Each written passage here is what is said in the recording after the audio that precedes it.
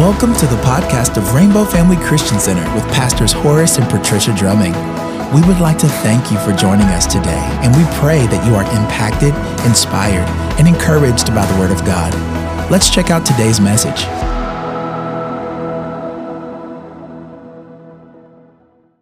Hallelujah. Glory to our King. What a great God we serve. What a mighty God we serve. What an awesome God we serve. Come on, give him a clap offering. Give him a clap offering for all that he has done. And when we think about the goodness of the Lord, I don't know about you, but I can't help but to praise him and to honor him because he's worthy. God is worthy. And I love when that particular lead singer was simply saying, you know, sometimes you don't have to have a dance partner. You don't even have to have the music playing when you start to focusing on who Jesus is in your life. And if you don't know him like that, you need to get to know him like that.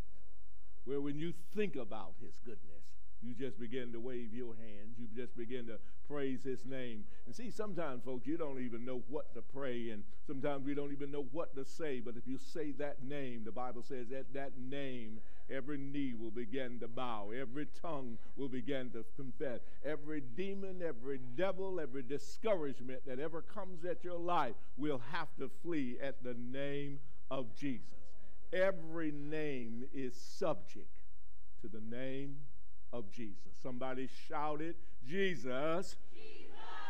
Hallelujah. Why don't you go ahead and be seated and greet your neighbor on your way down. Amen. Those of you at home, thank you for being here with us this morning. And we want to continue to bless God. And we don't want to be remiss of the fact that this is a Memorial Day. Memorial Day doesn't mean hot dogs to me. It doesn't mean hamburgers. It doesn't mean a trip to the beach. It doesn't mean the beginning of summer vacation or recreation. Memorial Day, I'm a veteran. I've spent over 20 years in the military, and my wife served as well, and we realized that some gave some, but some gave it all. There are multitudes of cemeteries, and I'm reminded of a pastor, Pastor Jeff Wright used to say when we would go through Arlington, he said, if we will plant the seed of God's word in people, we won't have to plant so many bodies in the ground. Do you know that God really doesn't want us to study war? The scripture tells us that he wants us to what? Turn our weapons into plowshares and to study war no more. But war is a reminder that this is why you pray. This is why you get to know Jesus Christ, because it is the plan of the devil to steal, to kill, and to destroy. It is nothing wrong with having a defense. God certainly helped raise up armies among his people to defend themselves, but at the same time, God wanted us to be at peace even with our enemies. And so this morning is a time where multitudes will go to the walls and the various monuments in each state and in this capital of Washington, D.C., and they will look, and I watch people. I go to the wall and trace the names of people that they were on the battlefields with. I've seen young where they were young children and their fathers died or mothers died in these wars. And this is their place of connectivity. I've met several people. One of the things about the Vietnam Wall is that you look at a name while you're looking at yourself in that wall. Because you know that a part of you is there. A part of you is represented there, I should say. Because the Bible tells me if one knew the Lord, to be absent from the body is to be where? Present with the Lord. But it is a right thing to do. Even the Bible tells us that we should remember. Even the Bible tells us that we should reflect and look back. How many of you know that freedom doesn't come for free? Every place there is freedom, there was a price that was paid. Every person enjoying freedom today, somebody paid a tremendous cost for that freedom. Our freedom, even in Christ Jesus, didn't he pay a cost? Didn't it cost something? He was crucified.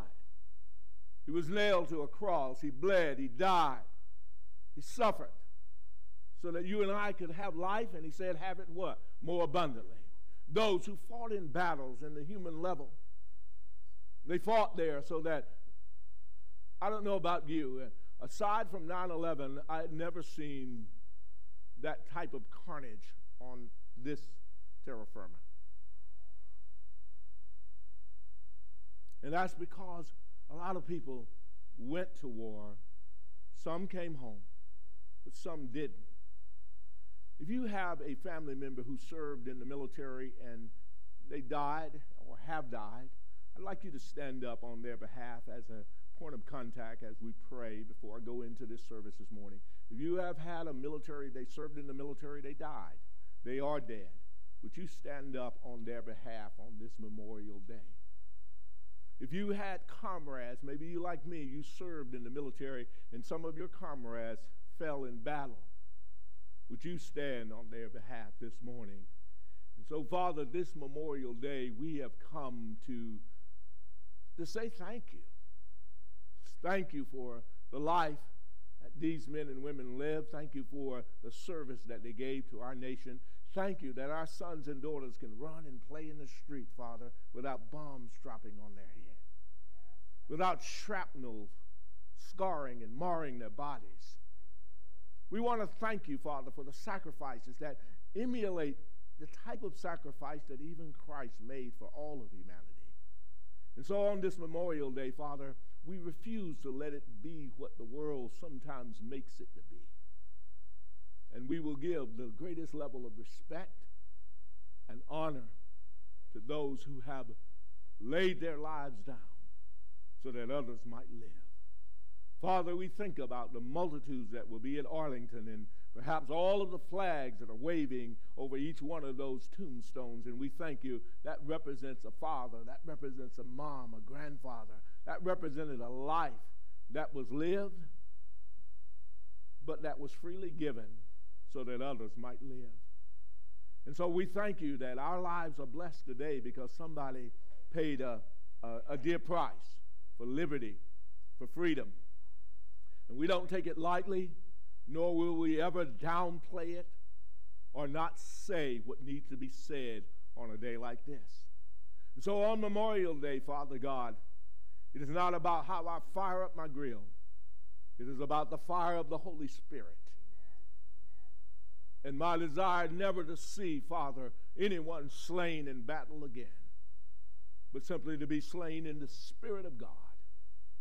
Walk in the Spirit so that we don't fulfill the lust of the flesh.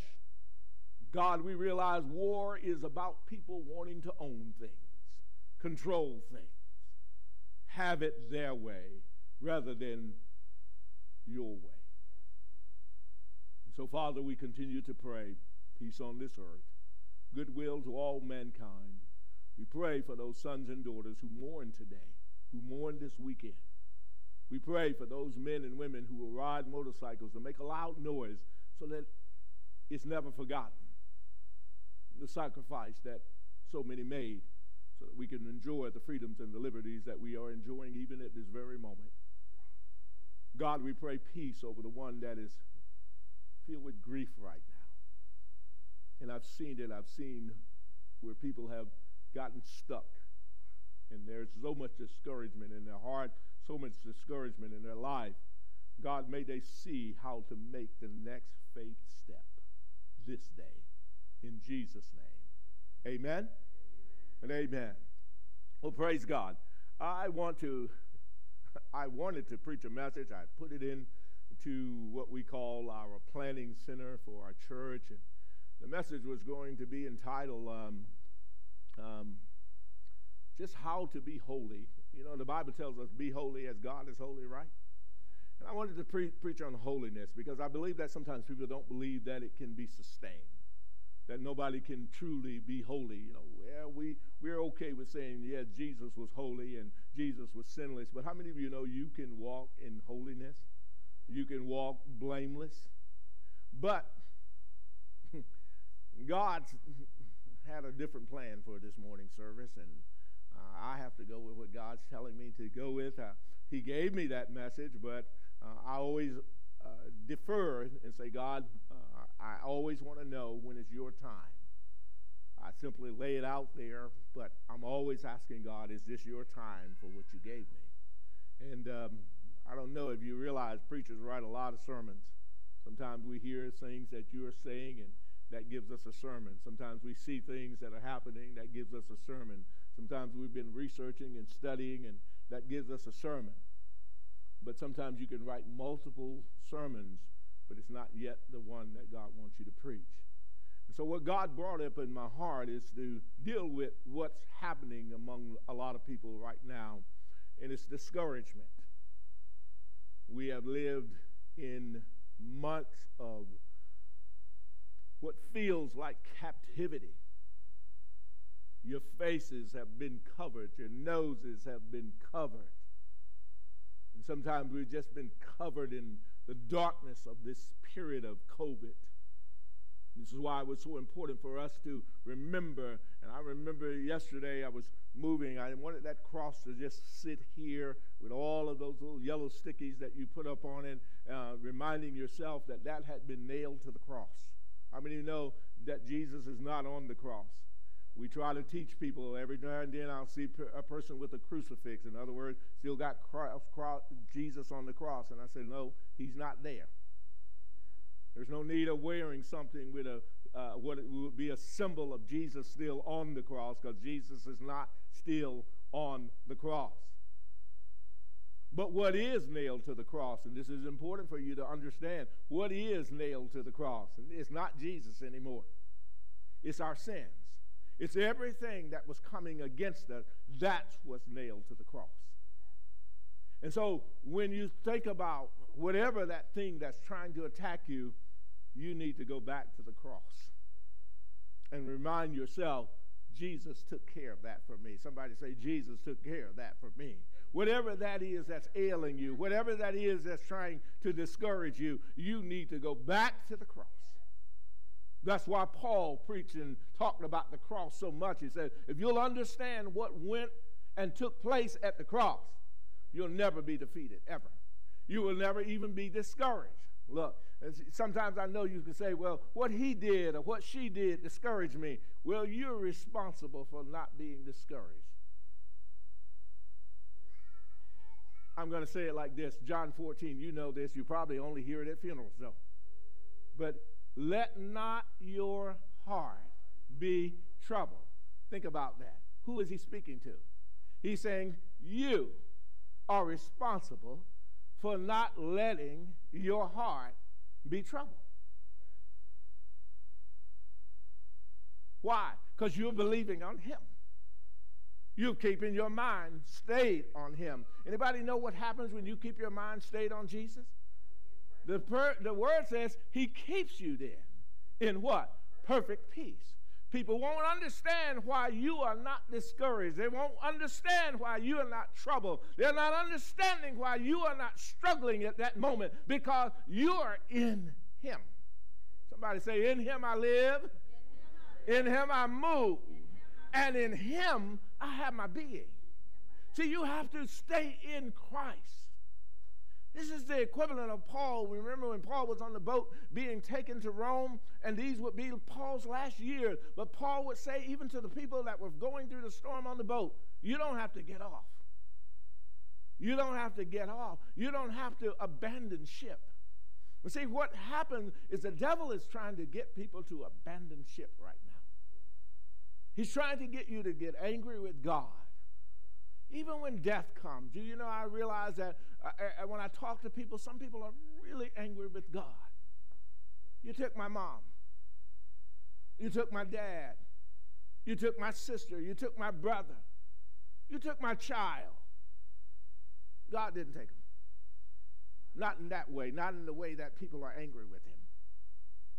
God may have gathered them unto him.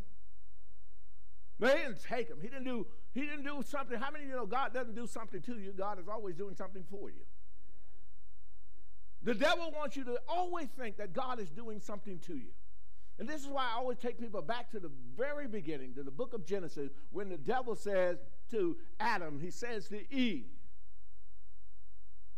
hath God said? And that was intentional to get them to start questioning God. Now, Adam and Eve have lived in peace and lived in great blessing all of their life until this serpent shows up and begins to plant seeds of doubt. You need to doubt your God. You need to question your God. You need not trust God. So has he really said you can't eat of this fruit, whatever that is? Stop saying it's an apple. I don't know if it was an apple or an orange or whatever it was. It apparently didn't require peeling because it says she ate and she handed it to her husband and he ate. It's not necessarily apple, though. But the bottom line, what Adam and Eve did was allow him to subtly get them to question God. Remember what he said? God knows at the moment that you eat this, you will be a God. How many of you know that they were already godlike? They didn't know it. How many of you know you are more than a conqueror? See, some people don't know you're already more than a conqueror. You can already do things that you in your physical strength aren't able to do, but you can do all things through Christ who strengthens you. And the scripture is trying to encourage us. Don't let the devil discourage you. But I want to let you know, even if you're going through some discouragement is not unique to one human being. I believe it's universal. No matter where I go, no matter who I talk to. I was talking to my good friend and brother in the Lord, Brother Enoch Satima, just this week, and it called, and you know, Enoch's church will seat at least 3,500 people, and he says in their government, which is the government of Botswana, Africa, he says, we can only have 50 people come to church. He says the people are discouraged. I don't know about you, but he likes to say the continent of Africa, we like to go to church. Anybody in here can testify from the continent of Africa? We like to go to church. We like to be in the fellowship. And you know, God wants us to be in fellowship. This is why, I don't know if you realize, most jurisdictions are lifting all of the restrictions. But people don't think it's anything but, well, I'll go back to the restaurant now. I'll go to the beach now. I'll go to see the Wizards lose now. I didn't mean to say it like that. But we're going back to sports arenas and all of the things. But I'm going to say this, especially to those that are listening. It's time for you to come back to church. Amen. It's time for the church to emerge out of the sleep and out of its slumber and to make a loud noise before the world and help them to realize we're not going to let the devil continue to discourage us. How many of you know that there were people in the Bible who were discouraged? I wanted to bring a set of keys. And can I borrow somebody's set of keys? And maybe your keys are like my keys. Let me see if Felix's keys are like my keys. Not quite. I have a lot of keys on my ring. He's got quite a few on there. Anybody ever have your keys and you're not quite sure which key is which key? And you try the key and say, oh, that one don't work. It may even feel like it went into the slot, but it won't turn anything. So you push that one, you try to push that aside, and you get the next key. Anybody know what I'm talking about? And you put that key in, and how many of you can get discouraged because you didn't put 2 or 3 keys in there and still haven't unlocked the door? I don't care if it's the last key. You keep pressing forward because it's going to unlock. You've got the keys. How many know you got the keys? God says you have the keys. It's not just because I'm preaching this message. God says you have the keys. He says, I've given you the keys. I've given you the keys. Whatever you will open, I'll open it up in heaven. Whatever you lock up with that key, I'll lock it up in heaven. But God is saying, you've got the key. And some of us don't realize that we have the key, and so we get discouraged, though the key is still in our hand. Well, I've tried this key. Pastor, I've been praying, and I prayed for my mama. I prayed for my daddy. And you keep praying. The Bible says a man ought to what? Always pray. How many of you know that someone will say, Pastor, I've been praising. The Bible says, let the praise then what? Be continually in your mouth. It's not just that you praise God yesterday. Get up this morning praising God. Get up through the week praising God. This is not about Sunday morning. Do you understand this? This is not about what perhaps we say the church has a scheduled prayer time. The Bible says you ought to always pray. You should always be praising. These are just dress rehearsals. These scheduled times are just dress rehearsals. How many of you know God is wanting you to be ready for what he already has ready for you? What do you think heaven is going to be like? Think about it for a moment. I'm going to give you just a Selah moment. What's heaven going to be like for you? Why do you want to get to heaven? This is rhetorical, so. I'm just trying to get the gray matter. Think, why do you want to be with Jesus? I hope you're coming to the right conclusion. Jesus loves you. Jesus loves you. Jesus went through all length. He said, man, our sins were like scarlet. Everybody know what scarlet is? It was like crimson. It was red.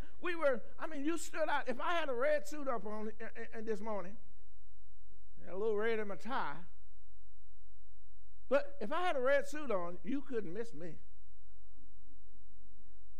And our sins were like that. You couldn't miss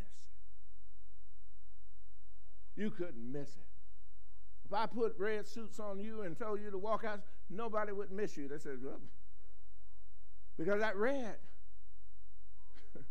would be representing full of sin. How many know you were full of sin until Jesus came? And even though you thought in your mind, I want to do right, you were never going to do right until Jesus came into your life. Even your desire to do right. Now, I believe there are genuinely people who want to do right, but you ain't going to be able to do right until you have the right key. Just like opening that door. You're not going to open that door with just any key. There's only one way, and Jesus is that way. There's only one way to happiness, and Jesus is that way. There's only one way to joy, and Jesus, the joy of him, becomes our strength. Discouragement. So I was going through the Bible, and I said, well, Lord, you're going to have to help me on this message. And he said, well, look at Moses. Anybody realize that Moses got discouraged? We will call him a great man of God, but Moses got discouraged. Can anybody tell me, and this is not rhetorical, can anybody tell me, why did Moses get discouraged? It's the people. I've said this often. There used to be a bumper sticker that I would see on cars occasionally, and the bumper sticker would say, I love my job if it weren't for the people. And there are times where all of the discouragement that people are feeling like they are going through is because of the other people. But you remember how God would always tell Moses, this is about a personal relationship between you and I now. This is why I believe Moses got a hold of it. Moses would go to the mountaintop. I'm telling you, if you ever feel discouraged in life, go to the mountaintop. I don't mean that you have to travel to Colorado or someplace where there are physical mountains. I'm just simply saying you got to go up into the presence of the Lord. There are times where people don't want to press into that secret place with God. If you look back over the Bible, there are times when God would take people to a certain level. And you remember that there are times where people just want to stop and start building monuments. And God says, there ain't no time to build a monument. It's time for you to go deeper with me. How many of you know that 2021 is a time for that God is looking for his people to go deeper with him? This is deep. The scripture says it like this. Deep is calling unto deep. Years ago, a young man from Norfolk, Virginia came and he preached a message, and he was talking to us about going deep, and that message still resonates with me today. Because he gave a great illustration about how, many people are at Ocean City right now, Virginia Beach in some places. And he talked about the fact that you watch some people go out into the water and they get ankle deep. You know what I'm talking about? The water comes up to the ankle. And what happens? When the water gets up to the ankle, They run back up to the shore. You see, some of us don't want to get but ankle deep in the things of God. But God is calling you to come deeper. How many of you seen the people, they go out and the water gets up to knee deep? But when the waves start coming and the water's at knee deep, what happens? They get back on the shore. There's a lot of people, you go a little bit deeper, but not deep enough. See, when you go out into the deep, anybody's ever been out into the water? And I was in the island of St. Martin one time, and I was looking, and the water was so clear, I could see to the bottom. And I stepped out. But my first step, there was no bottom. You like that too, huh? There was no bottom. I mean, I had to swim right away. I could see the bottom, but I couldn't touch the bottom. God is trying to get you in a place where you are not trusting in your ability to run back to what you think is safety, but to run into his presence and just lay yourself out in him. Where you can't take any credit. Remember Gideon? Gideon was a man who was discouraged. Because Gideon said to God, look, I haven't seen anything, God. My parents have talked about your greatness. My grandparents have talked about your greatness. But in my era, Gideon was literally saying to God, I don't think I've seen anything great. Matter of fact, the reason that I'm here in this wine press threshing out wheat, because I haven't seen anything great. The Philistines come, they take what we grow. We grow the food to try to feed ourselves, and the Philistines come and take it. I'm in secret trying to get enough food to feed my family, God. So where are you? Anybody know what I'm talking about? Have you asked, where are you, God? Gideon was asking, where are you? And I love the fact that God can take a fearful one. God can take a doubtful one. And God can do great things with you. Somebody say great thing. I know you all like to sing a song called I'm expecting great thing, but God is expecting a great thing from you. Amen. God is saying, if you will lend yourself to me, if you will give yourself to me, I can and will do great things through you. Sometimes we're just looking for something. Sometimes I feel like people are looking for something magical to happen. And God is saying, no, I'm looking for something spiritual to happen in your life. How many of you know if you draw near to God, what will happen? God will draw near to you. If you want to deal with discouragement, you got to start drawing near to God. Moses would eventually realize, I need to go to the mountaintop. And he would go to the mountaintop. How many of you realize that Moses got real close to God? Got so close that he got to God and he said to God, I want to see your glory. I don't want to just see the smoke and the cloud anymore. How many of you don't want to just see what has been your norm about church? What has been your norm about God? How many want to see God? You can touch God. You can reach God. You can hear God. You can be so close to God that you know that his presence there. Now, I'm going to tell you, like Moses, God says, you're not in your human form ready to see the fullness of who I am. So I'm going to just let you see just a little piece. Let me tell you, just a little piece of God, just a little small glimpse of God will light you up. How many of you know what I'm talking about? Didn't Moses get lit up just getting a glimpse of God? Did Moses, the glory of God on him, the presence of God on him was so brilliant that they had to put a veil over him? I'm telling you, there will be things about you that are so different to the world in which you're interacting with when you get close to God. Anybody in here is a candidate that wants to get close to God this morning? I don't mean just know about God. See, that's where I think too many people settle. We know about God, but we don't know him. Don't settle for knowing about God. Know him for yourself. Get to know God. I laugh sometimes. There are people that are in the presence of people, and they don't know them, and the people don't know them. And sometimes they're trying to ask the person to say something about them. The person said, I can't say a whole lot about them because I don't know them. How many of you know that there are sometimes where preachers are trying to preach funerals for people, they don't know them? They don't know. See, but God knows you. God knows each one of us. How many of you know that God knows you? God knows your name.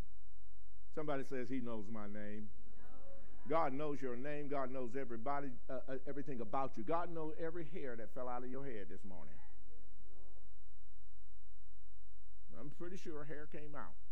You got the brushing it, you got the combing it, even if you were just laying down. But God knew every hair that's on your head. God knows every tear. I don't know if you realize that the Bible says God collects your tears. He knew you would cry. He knew I would cry. He knew the world is crying and discouraged.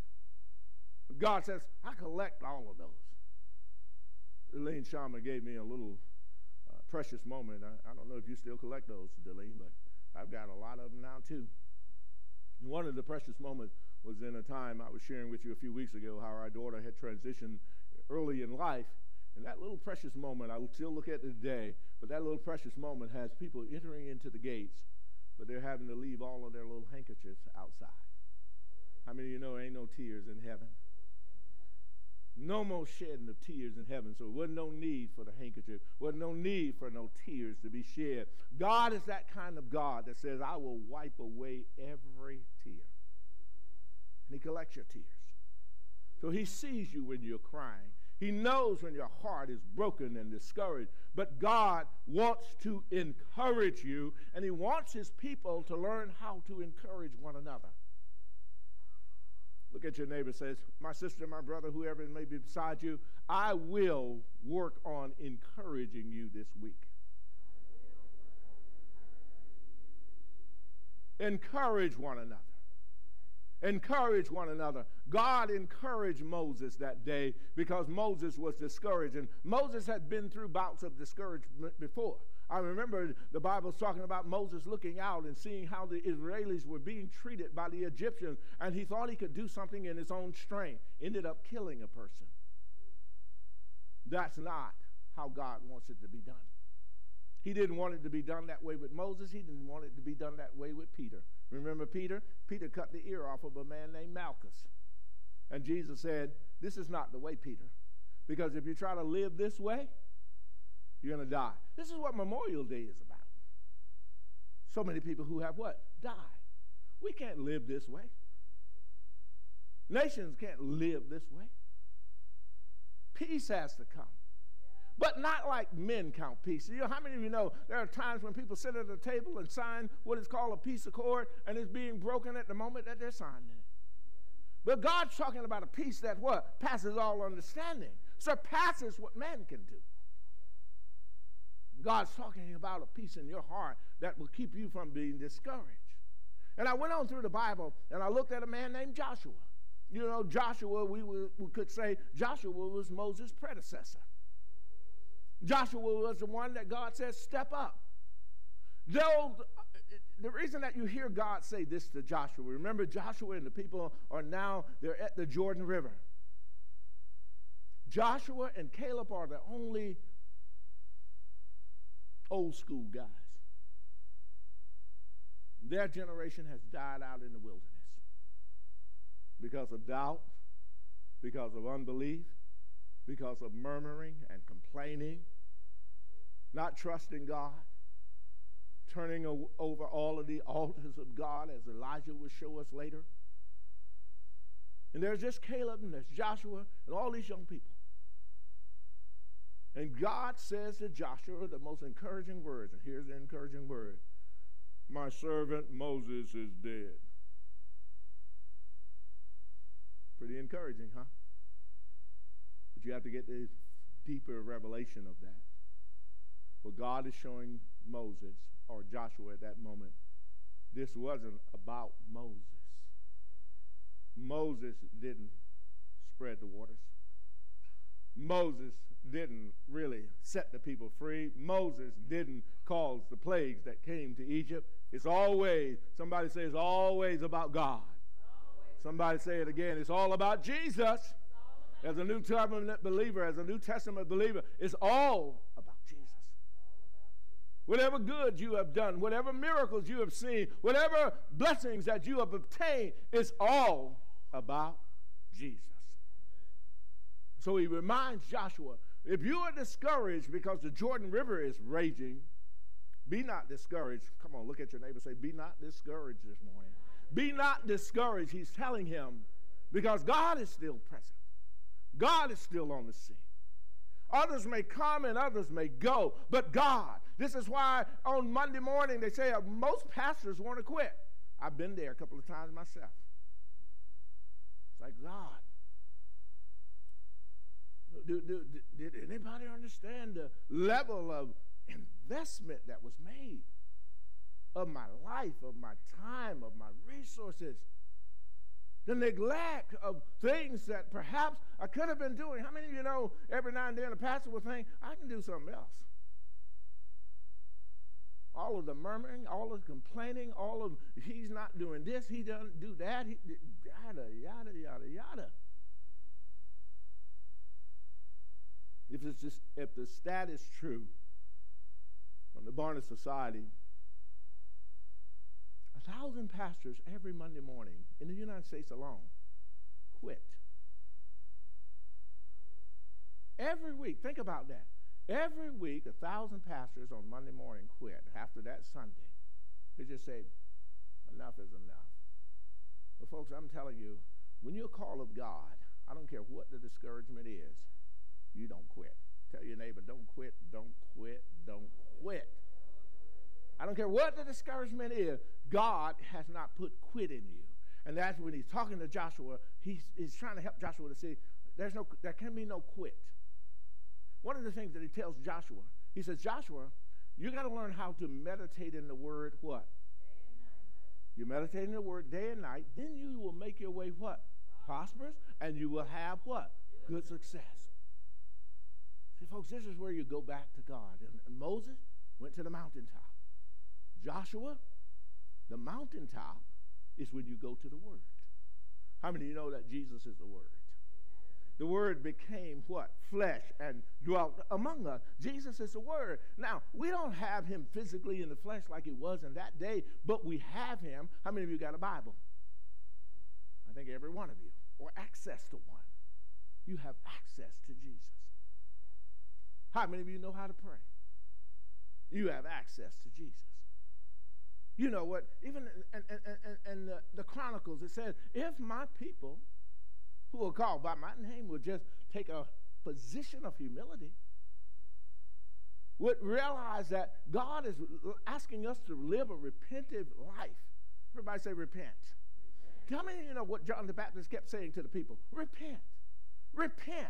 Because the kingdom of God is at hand. Repent. This is all pastors are trying to say to people today. This is all I'm trying to say to you. Repent. When you've done wrong, or even when others have done wrong and you've thought about retaliatory measures against them, repent.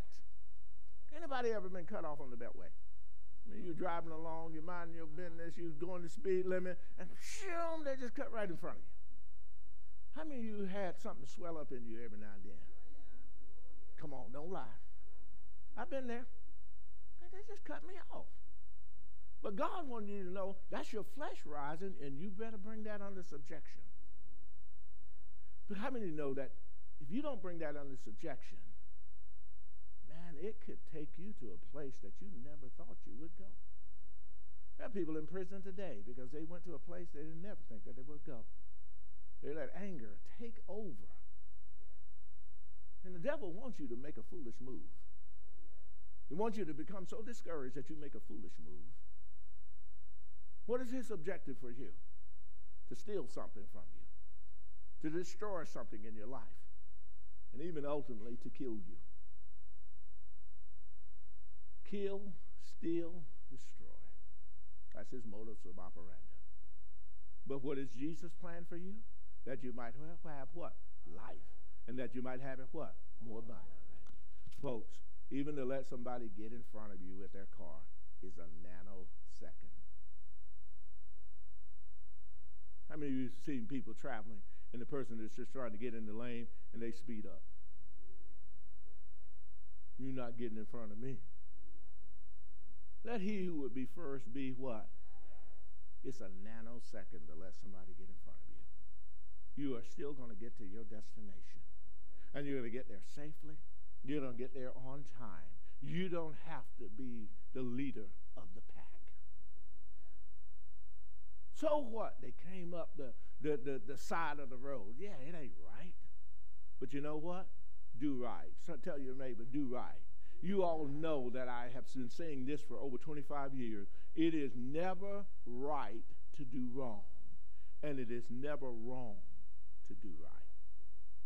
Not a cliche, just a truth. It is never wrong when you're doing right. But it's never going to be right if you decide to do something wrong, simply because you were discouraged. Simply because a moment of discouragement. How many of you know feelings are going to change? Feelings don't last forever. But there is a forever with God. There is an eternity with God. There is this sense of permanency with God. That's why God wants you to choose him, to choose his will. Moses, choose my will. Joshua, choose my will. And then there's this man named Elijah. Open your Bibles to 1 Kings chapter 19, and we'll only look at verse 10. This will be the platform for what I will start to share in terms of some of the causes of discouragement, but I also want to talk to you about some of the cures for it as well. And so in verse 10, from an NIV, I believe, translation that we have here, it said, he replied, I have been this is Elijah talking to God. And Elijah is saying to God, I've been very zealous for the Lord God Almighty. He says, the Israelites have rejected your covenant. They've torn down your altars. They put your prophets to death with the sword. I am the only one left. And now they are trying to kill me too. Now, we need to go down to verse 18. Because how many of you know God will let you rant and rave for a while? He is not validating that what you say is true. You remember how Elijah is saying, I'm the only one?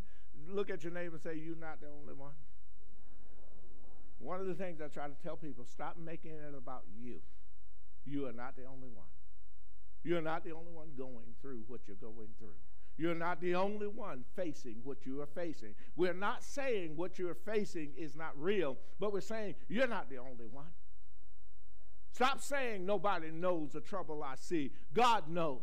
And God will reveal even to others what you're going through so it can help you to come through that situation, to come out of that place of darkness so that you can be translated over into his marvelous light. The entrance of God's word, though, is what gives you that light. The entrance of God's word. Look at what God responds to him in verse 18.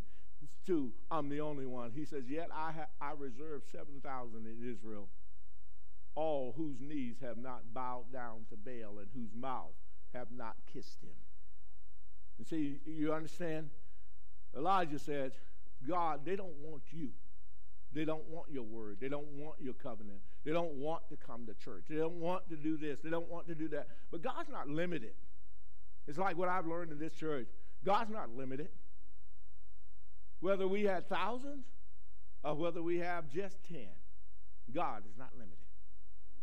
When God has a plan and you stick to God's plan, God can do things that beyond man's capability to do. Whether there be few, whether there be many, God will not be limited. How many remember Gideon? How many remember how many people were with Gideon initially? And God said to him, Gideon, you were already scared, Gideon. And then you got a whole bunch of people with you that are scared too. Send the people who are scared home. How many remember how many people left? Somebody said 300? No, 22,000 left. There were approximately 30,000 people that had assembled. And 22,000 said, yeah, I'm one of those that's fearful. I just picked up my little axe because everybody else was picking up their axe. I came to church only because other people were coming to church. How many of you realize that some people don't come to church for Jesus? They come to church because of what other people. I realized that I wasn't going to church because I wanted to go to church in my early days. I was going to church because my parents were going to church. It's when you make up in your mind, I want Jesus. Somebody say, I want Jesus.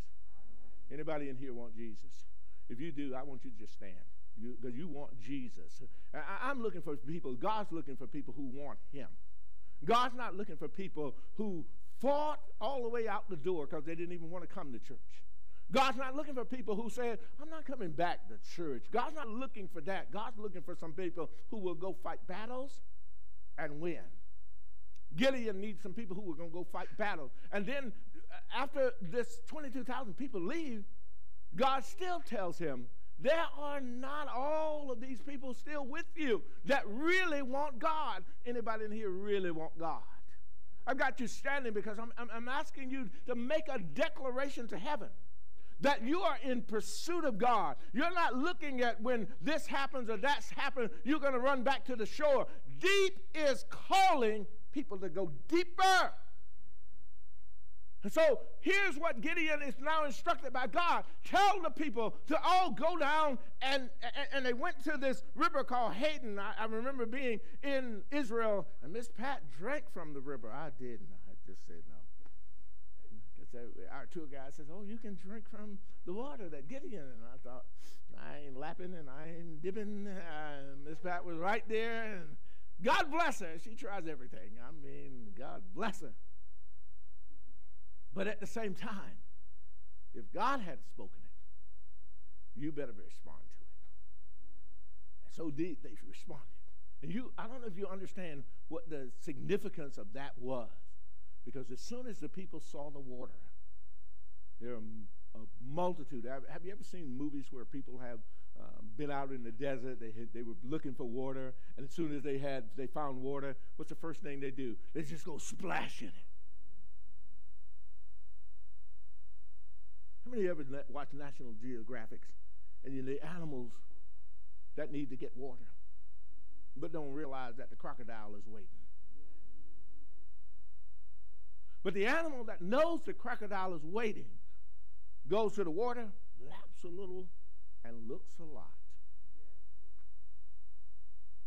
Because they know there is still, how many of you know you have an enemy to your faith? You got to keep your eyes on God. You got to be sharp. You got to be alert. You got to be aware that the devil does want you to be discouraged. The devil will even say to you, take your own life. Anybody know what I'm talking about here? You ain't going to make it. Nobody loves you. Nobody cares about you. Nobody's thinking about you, but that's a lie.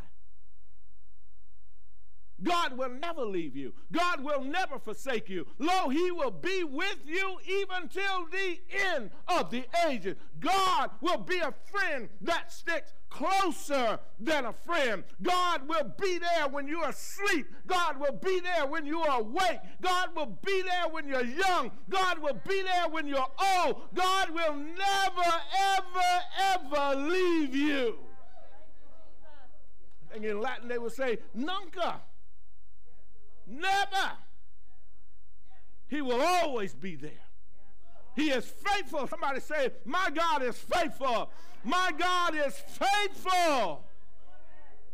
Let not your heart be troubled. He said it to Moses. He said it to Joshua. He said it to Elijah. And he's saying it to you. You remember Paul said, I've been seeking you, God. And there are people who are saying, I've been seeking God.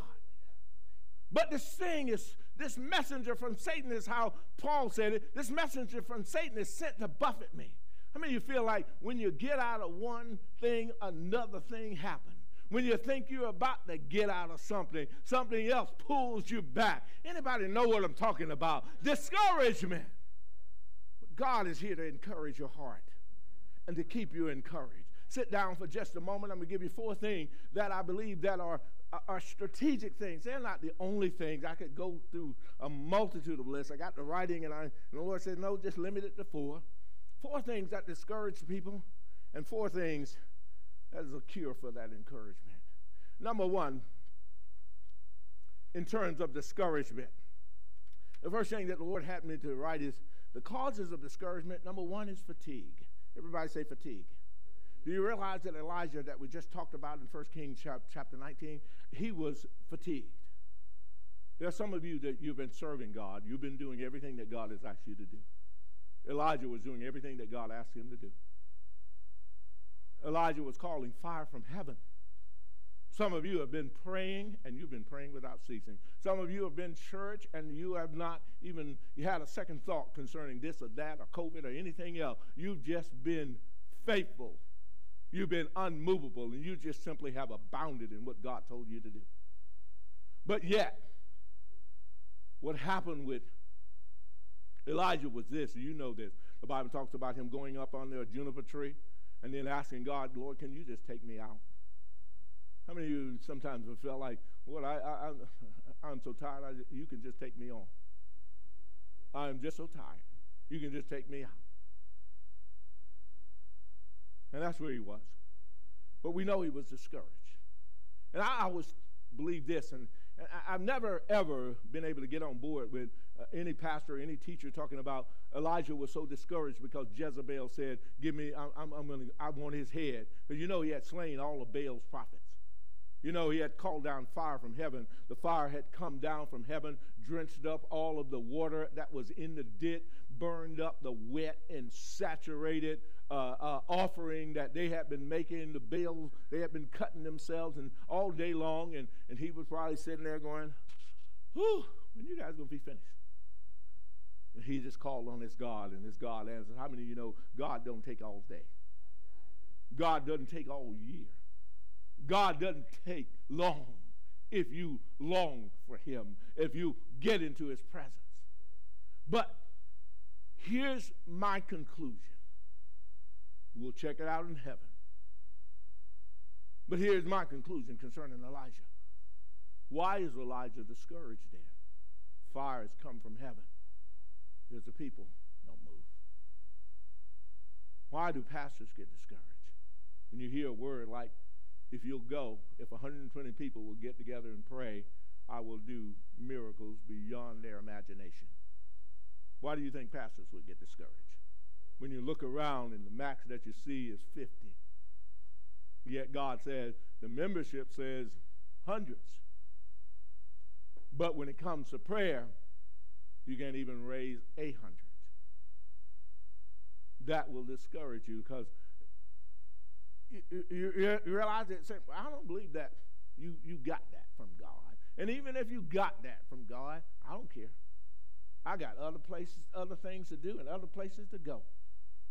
There are people who have gone to sites over this weekend, and all they're going to do is sit in somebody's hotel, pay somebody some extra money, and sit in the rain and come back through the multitude of traffic in the afternoon. And I don't get it. I really don't. What was that all about? You chose something that you felt was more important than God. And sometimes we're choosing our flesh over the Spirit. We're choosing what our flesh wants to do rather than what the Spirit wants to do. What do you think the Spirit of God wants to do? I like that, Katie. It just wants you to come in the presence of God.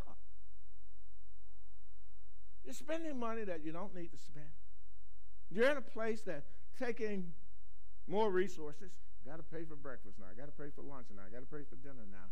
God said, I put a lot of food in your refrigerator. I gave you a warm, sheltered place to be in. There are even people that you could have a great time just sitting and talking. How many of you realize that sometimes it's just about sitting down and talking? It's not about in all the places that we can go. How many of you ever went on vacation and you came back more tired than when you went to vacation?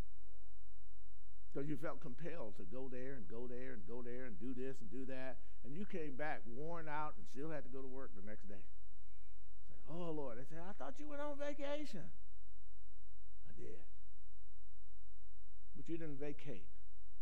You didn't take time to really rest. And God sometimes is trying to help you to rest.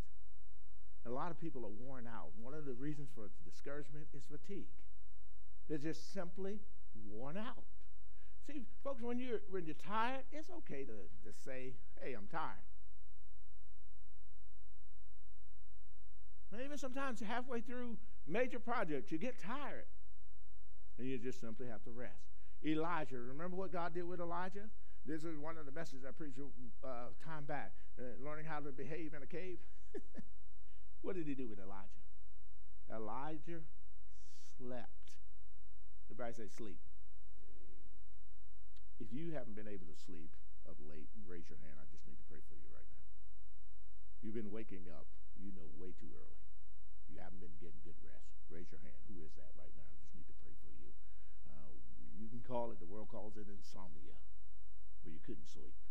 Now, in the name of Jesus, I pray specifically for those people who have raised their hand, who are speaking about something disturbing their rest. God says you should have sweet sleep, pleasant rest. So, Father, I speak this over their lives according to your word and according to the unction that I'm getting from your spirit even now to pray. And that thing that's been harassing you, tormenting you, keeping you from resting, that caused you sometimes to be irritated and even frustrated during the course of the day, in the name of Jesus, it comes to an end now. Glory to God. I thank you that when they lay down, they shall rest and not be disturbed in Jesus' name. But here's the key thing. How many of you know that your body sometimes tells you what it cannot do anymore? You have to listen to your body. You have to listen to it. How many of you ever tried to pick up something and your body tells you, fool, what's wrong with you? It's kind of like me back in the old days. I used to play basketball, and every now and then I'd still think that I could do what I did when I was 20. And my body says to me, what's wrong with you? We're not going there. Folks, it's okay to listen because God gave you that body to be able to give you indicators from time to time that no, you just need to slow down. Sometimes you have to say no to people. Sometimes people pull on you. I mean, you know what I'm talking about. People pull on you for your time, for your energy, for your strength. And sometimes you just have to say no. It's okay. God always has a supply. If there's a genuine need where that person was pulling on you for a genuine need, God will supply that, or God will adjust that if necessary. So fatigue is one of those things that causes discouragement in people's lives because you're so tired, you can actually start to get to the second place. Here's the second thing that I think causes discouragement: frustration. Fatigue was number one. Frustration is number two. Anybody ever been frustrated with something? You know you're giving your best. You know your frustration. I can imagine Nehemiah became frustrated at one point because Nehemiah knew that the temple of the Lord needed to be rebuilt. And he had gotten all these people together, and all of a sudden they started to get a little intimidated. You know what happened? Everybody had scattered.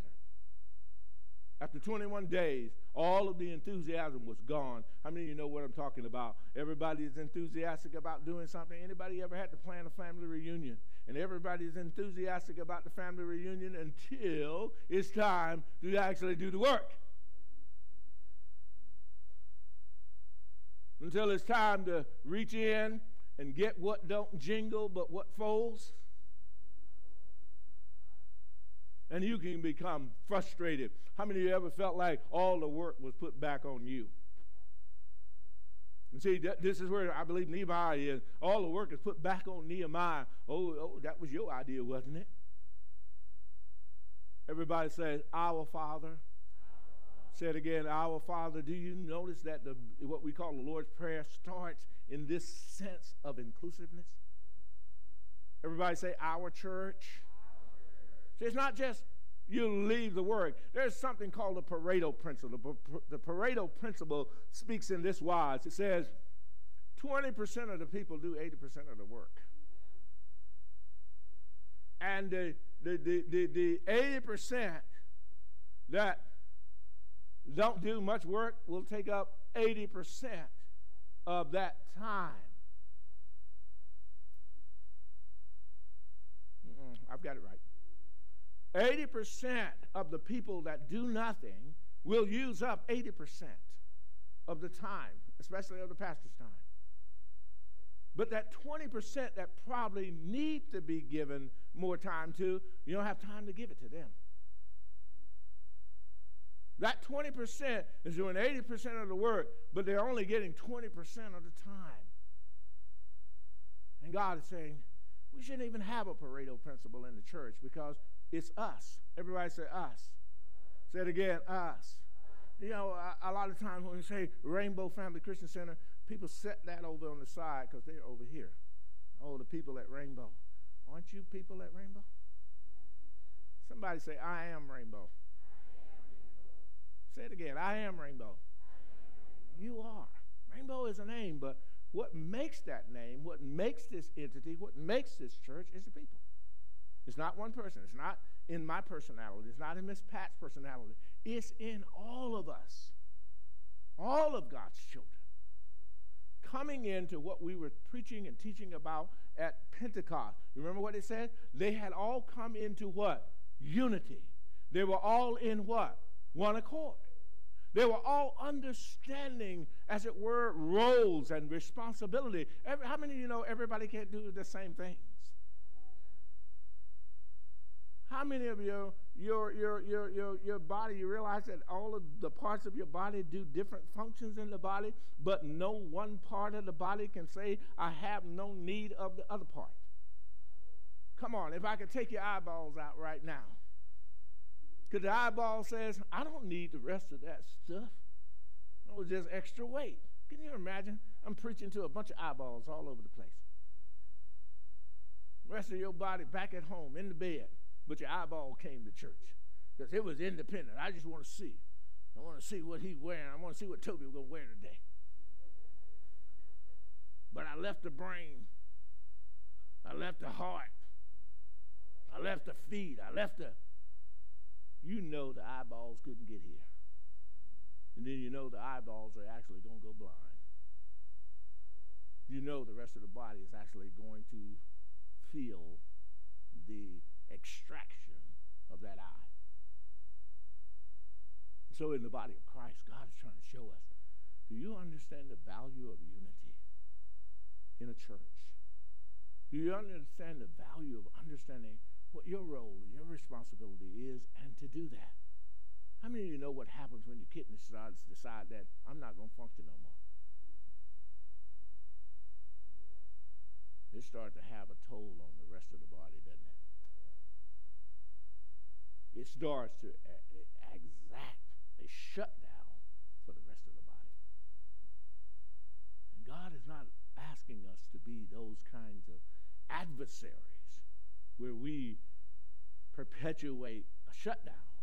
God's trying to help us to see if we will work together, we build each other up. Somebody say, build each other up. Frustration, though. You're frustrated that he's not doing what you think he is. How many of you know that everybody can't go out and evangelize? Every now and then, I see people who are enthusiastic about evangelism, they'll get upset. They'll get frustrated. Why ain't more people out here with us? Gideon's crowd.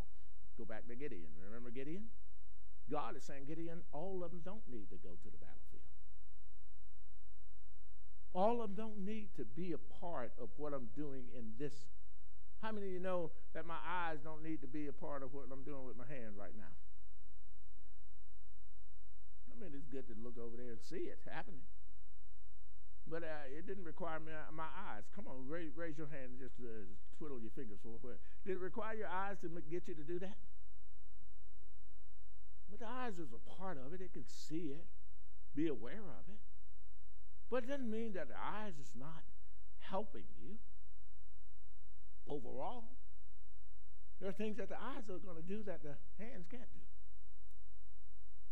And when you start to understand the body of Christ, you don't get frustrated because nobody is doing what you feel you are doing by yourself.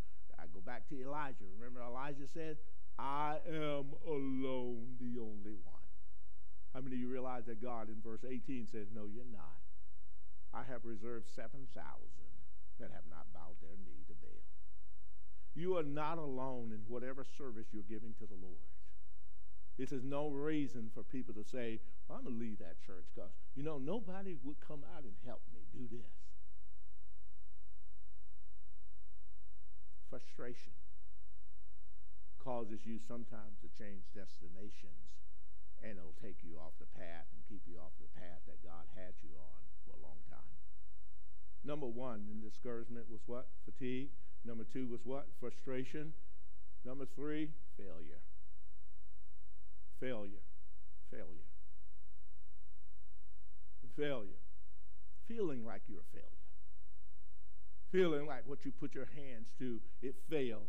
God says whatever you put your hands to is going to be blessed. If you're doing it for the right reason. If you're doing it, how many of you know the Bible says you and I are supposed to do all things, what? Heartily as unto the Lord. Do what you do because you truly love God. Somebody say Jesus again. We open our service with just one song, Jesus. Because it's got to be all about Jesus. Whatever you do, the Bible says, if you're doing it for Jesus, then do it heartily. Do it with all of your heart, all of your soul. Do it with all of your strength. But if you're doing it as unto pastor, if you're doing it as unto Rainbow, as you're doing it as unto whatever denomination, you are likely going to feel like, I can't get it done. I'm not going to get it done. And the devil will be glad to join you in that chorus of that you're a failure. But God has said concerning you, you're the head, not the tail. You're above, not beneath. The Bible says you are more than a conqueror. The Bible said if I would meditate, you would meditate, we would meditate in the word day and night, we would make our way what? Prosperous. And we would have what? Good success. The Bible said it is God's will that you be in what? That you prosper and be in good health, even as your soul is prospering. So God doesn't want you to fail. Failure is never in the plan of God for his children. Victory. Somebody shout victory. Victory is always in the plan of God for you. That's why he says you're more than a conqueror and you can do all of these things. So don't let the devil convince you that you're a failure. You have to begin to say what God says about you. Here's the fourth thing that can bring discouragement in people's lives, and this is a paralyzer. It's fear. Fear. Fear brings discouragement in people's lives. And the Bible says God has not given you a spirit of what? Fear. But power, love, and a sound mind. Somebody say it. Power, love, and a sound mind. Never fear. So if fear shows up at your doorstep, if fear is trying to influence your next step in life, you got to realize that's a spirit. But it's not from God. I want you to go back and realize what that scripture said. God has not given you a what?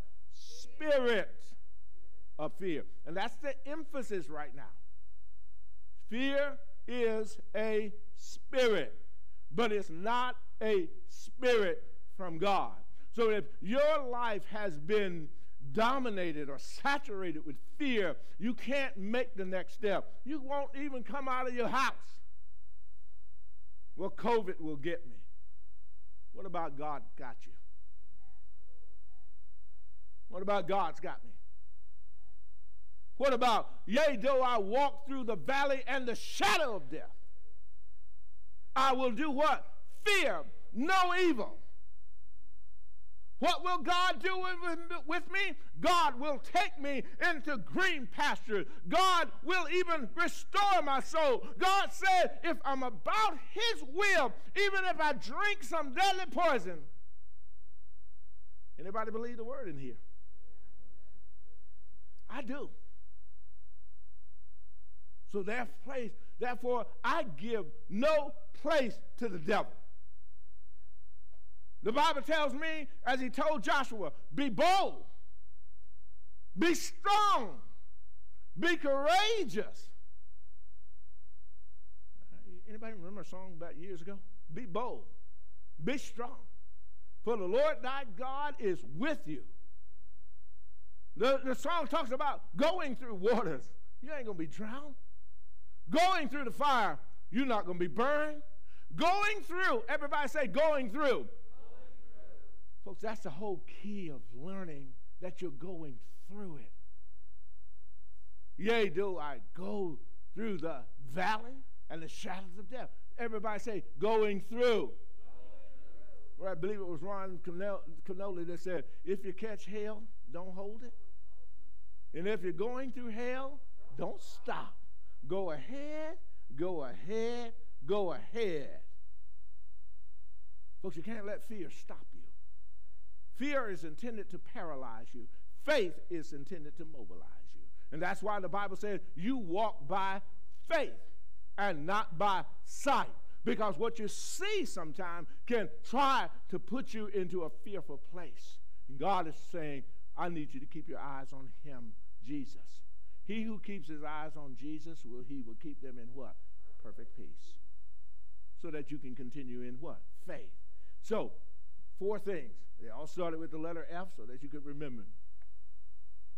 You know, how many of you wanted to get an F in school when they had grading like that? You didn't want to get an F, and I think that's how God laid it out to me.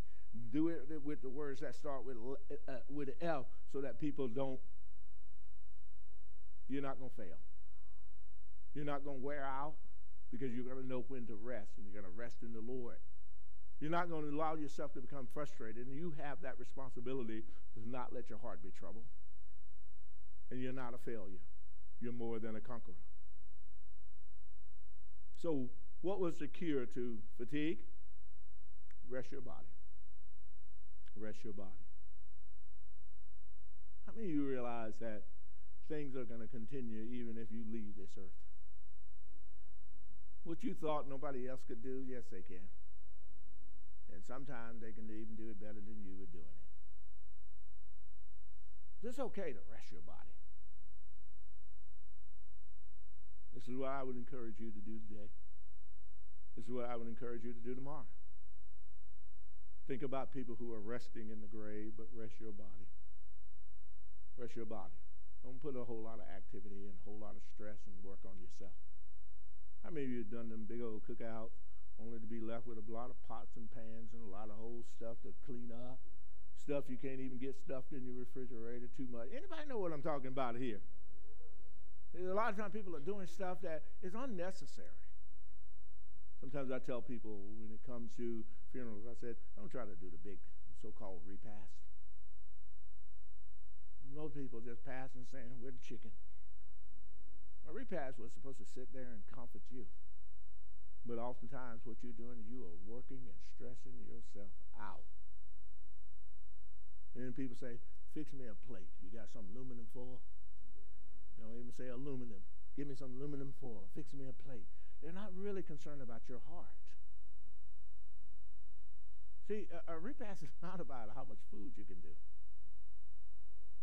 A repast is where people sit down and they talk with you about that. Because everybody can't get the mic and say it all during the time of funeral. So many restrictions and time limits and time frames that we're in. But a repast was set in place where people would keep your head lifted, not Martha mentality. Everybody know what the Martha mentality is? There are 2 women in the Bible. They are sisters of this man named Lazarus. And Jesus has raised Lazarus from the dead. Now they're in their household, and Jesus is sitting there, and Martha is that one who is saying to Jesus, make my sister get up and do something. I'm trying to fix food. And she was trying to do something good. How many of you know a good thing is not always a God thing? But you have to understand what a lot of this was all about. How many of you know how Awake got started? Why do we incorporate, especially here in America, Awake? I'll tell you. In America, I can at least tell you this. Civil War was a troubling time. A lot of people died. They didn't have a lot of doctors. They didn't have a lot of nurses. And there were people who were declared dead by people that weren't really medically certified. I mean, sometimes you can just be unconscious. Sometimes you can be in a coma. And you can come out of that. And so sometimes people were declared dead that weren't dead.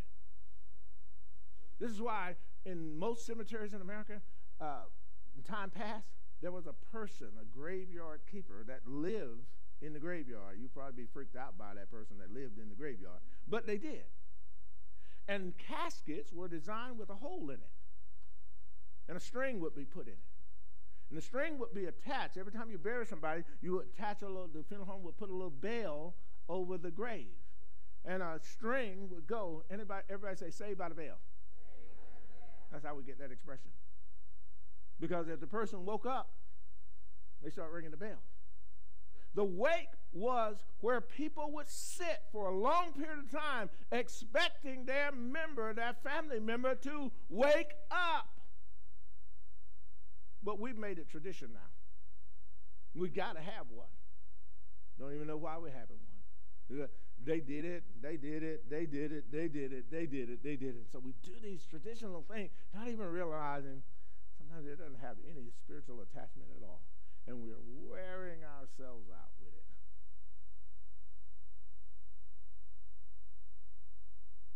We're wearing ourselves out. Fatigue setting in. You need to learn how to rest. Reset your body. How many of you ever had to reset your computer?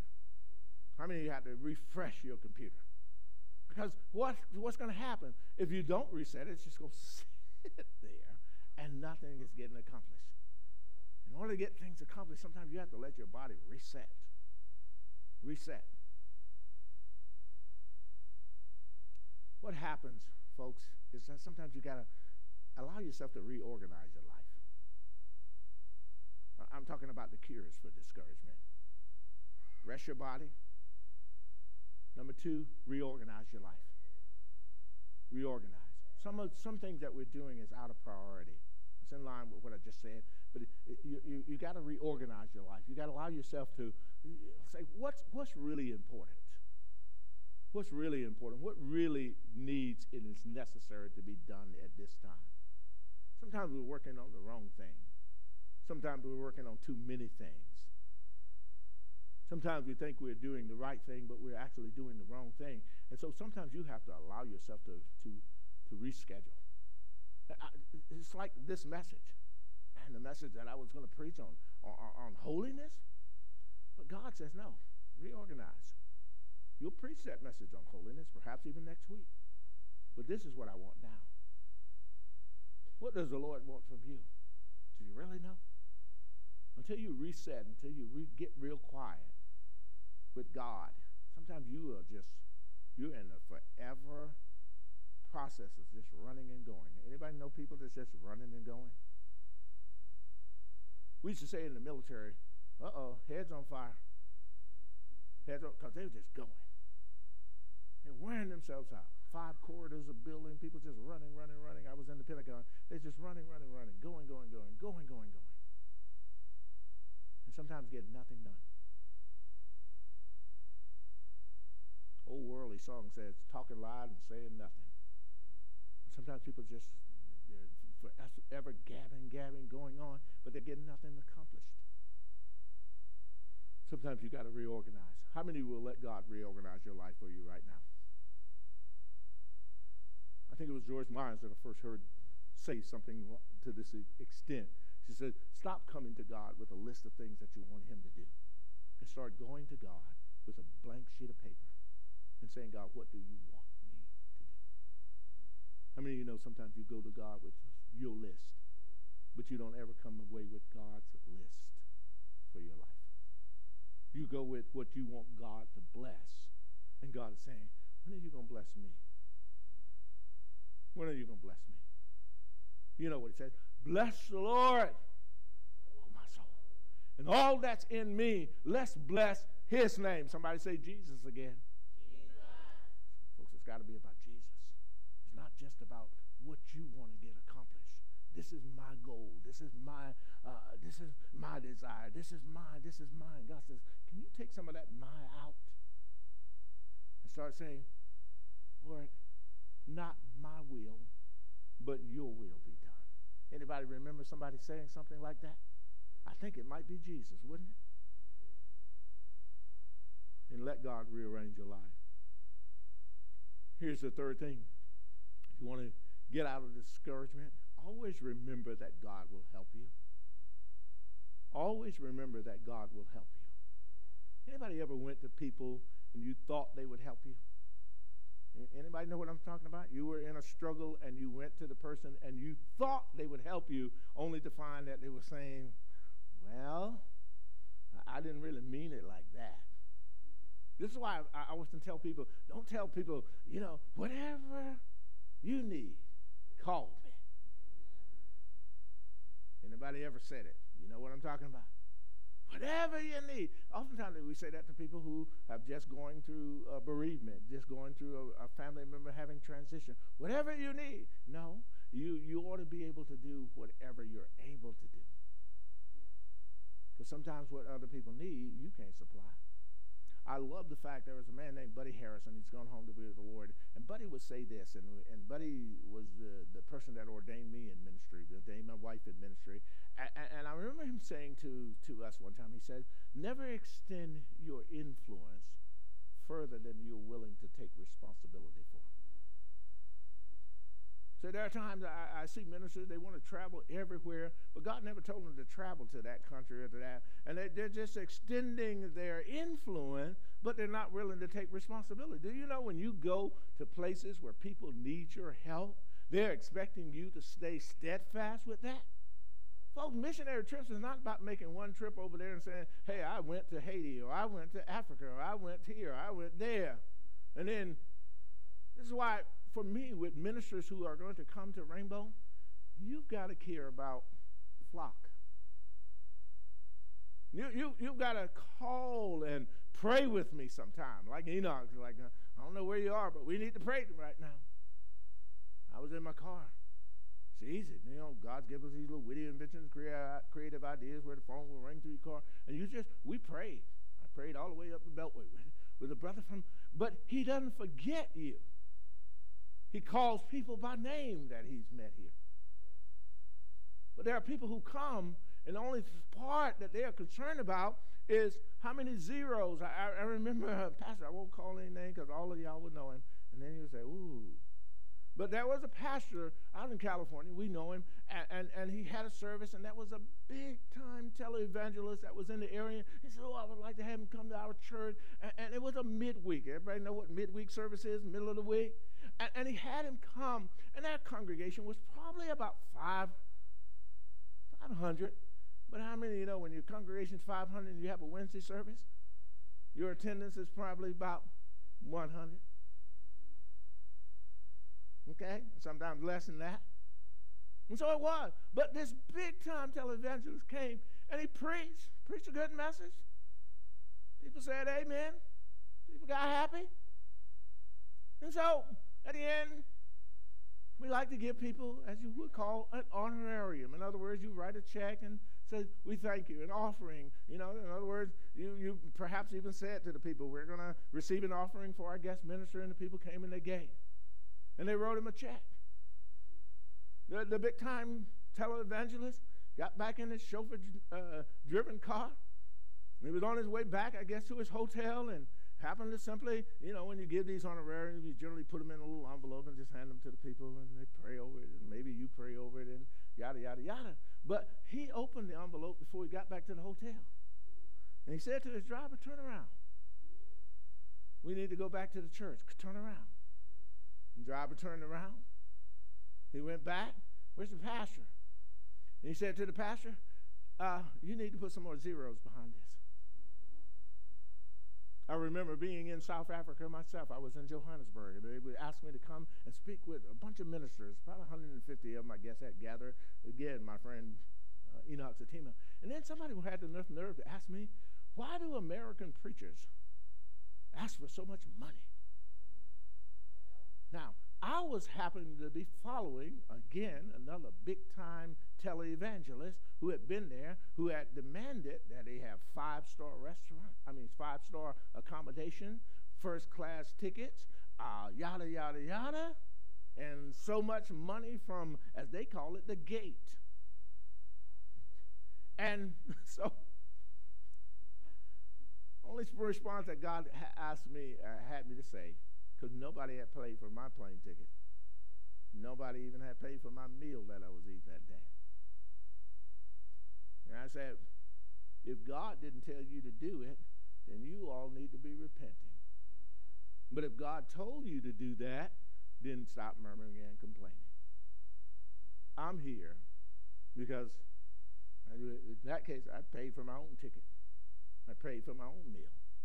I'm just there to preach the gospel. I'm there to speak into the lives of these 150 senior pastors. But, folks, if you're not careful, you can just become so frustrated by stuff.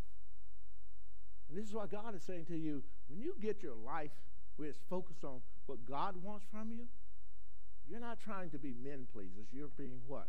God. And remember that God will help you. Everybody says, God will help me. God will help you. Here's the final thing, and we're going to have a baby dedication right after this. Resist the discouragement. Resist the discouragement. Let me go back over those 4 things for you. What was number 1? Rest. If you picked it up, all of the things that will cause discouragement started with the letter what? F. The things that will cause discouragement start with the letter F. The things that will help cure discouragement, you notice they started with the letter R. Number 1 was what? Rest your body. Number 2 was what? Reorganize your life. Number 3, remember, God will help you.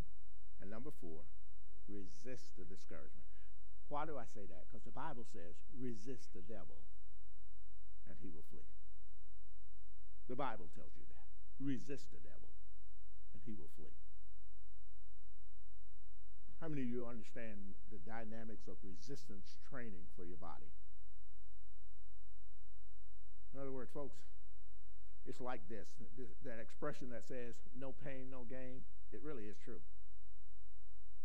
If you're ever going to become strong, if you go to the gym, don't pick up the 1 pound weight. Pick up 10 pounds at least. Pick up something that's going to stretch your muscle. Don't just go and pick up 1 pound and say, I was in there 1 pound. Don't be like that commercial. I loved the laugh over this particular commercial. I don't even know who does the commercial. I don't think it was an effective commercial because I don't remember the product, but I remember the commercial. The commercial is this man. He's an African-American man. He's perhaps you and I would say obese, overweight. He gets onto a treadmill. Can you imagine this? A gym, a treadmill. He gets on the treadmill, an obese man. He's on the treadmill. It's all about 10 seconds. He gets off the treadmill, and he gets on the scale. And then he's mad with the scale. How many of you realize he has not exercised? No need to be mad with the scale. Everybody say work. Say it again, work. Say it again, work. Folks, all of these things that I've just shared with you concerning not getting over into discouragement will require some work on your part. Faith without is what? You got to work. It's just like what I want to say to these parents right now. To be good parents, to raise strong children in the Lord requires work. When you look back, and Toby, I know your father just transitioned, but he put in work, didn't he? He worked to train up his children in the way that they should go. You probably sometimes will say, why did Dad didn't take a vacation? And Dad was in there doing what? Studying. Why was he studying? To show himself approved unto God. That he would be a workman that need not be ashamed, but be able to what? Rightly divide this word of truth. And the rightly divide means I don't want to get it wrong. Because if I get it wrong, I could pass on something to my children. And their lives would be wrong. And the next generation would be wrong. But I believe what your dad passed on to you is right. Your parents are sitting behind you. I mean, I've known them most of your life. Nikki, I can't even remember how old it was when I met you. How old was you, Grace? 2 years old?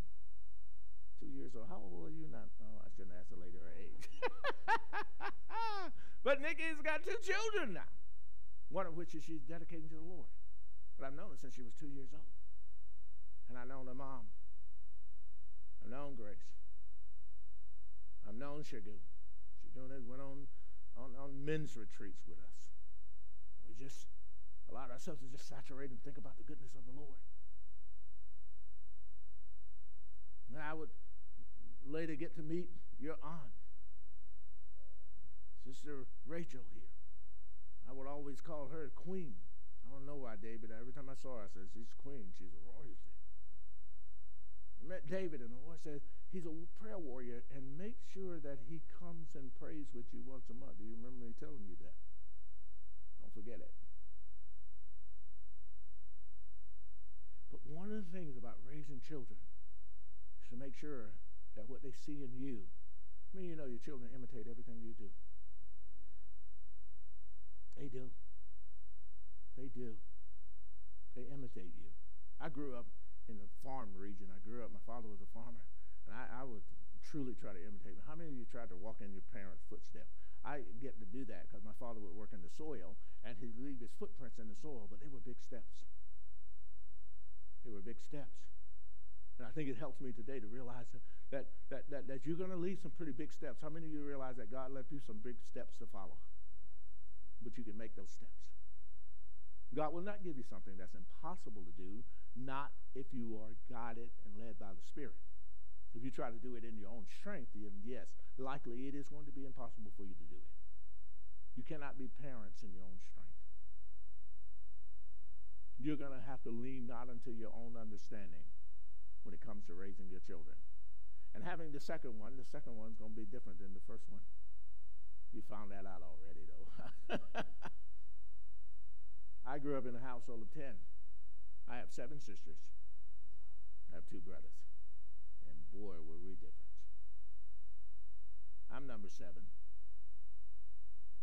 And my parents had to use the wisdom of God to deal with each one of our different personalities. And that's what you're going to have to do. You can't just lean to your own understanding.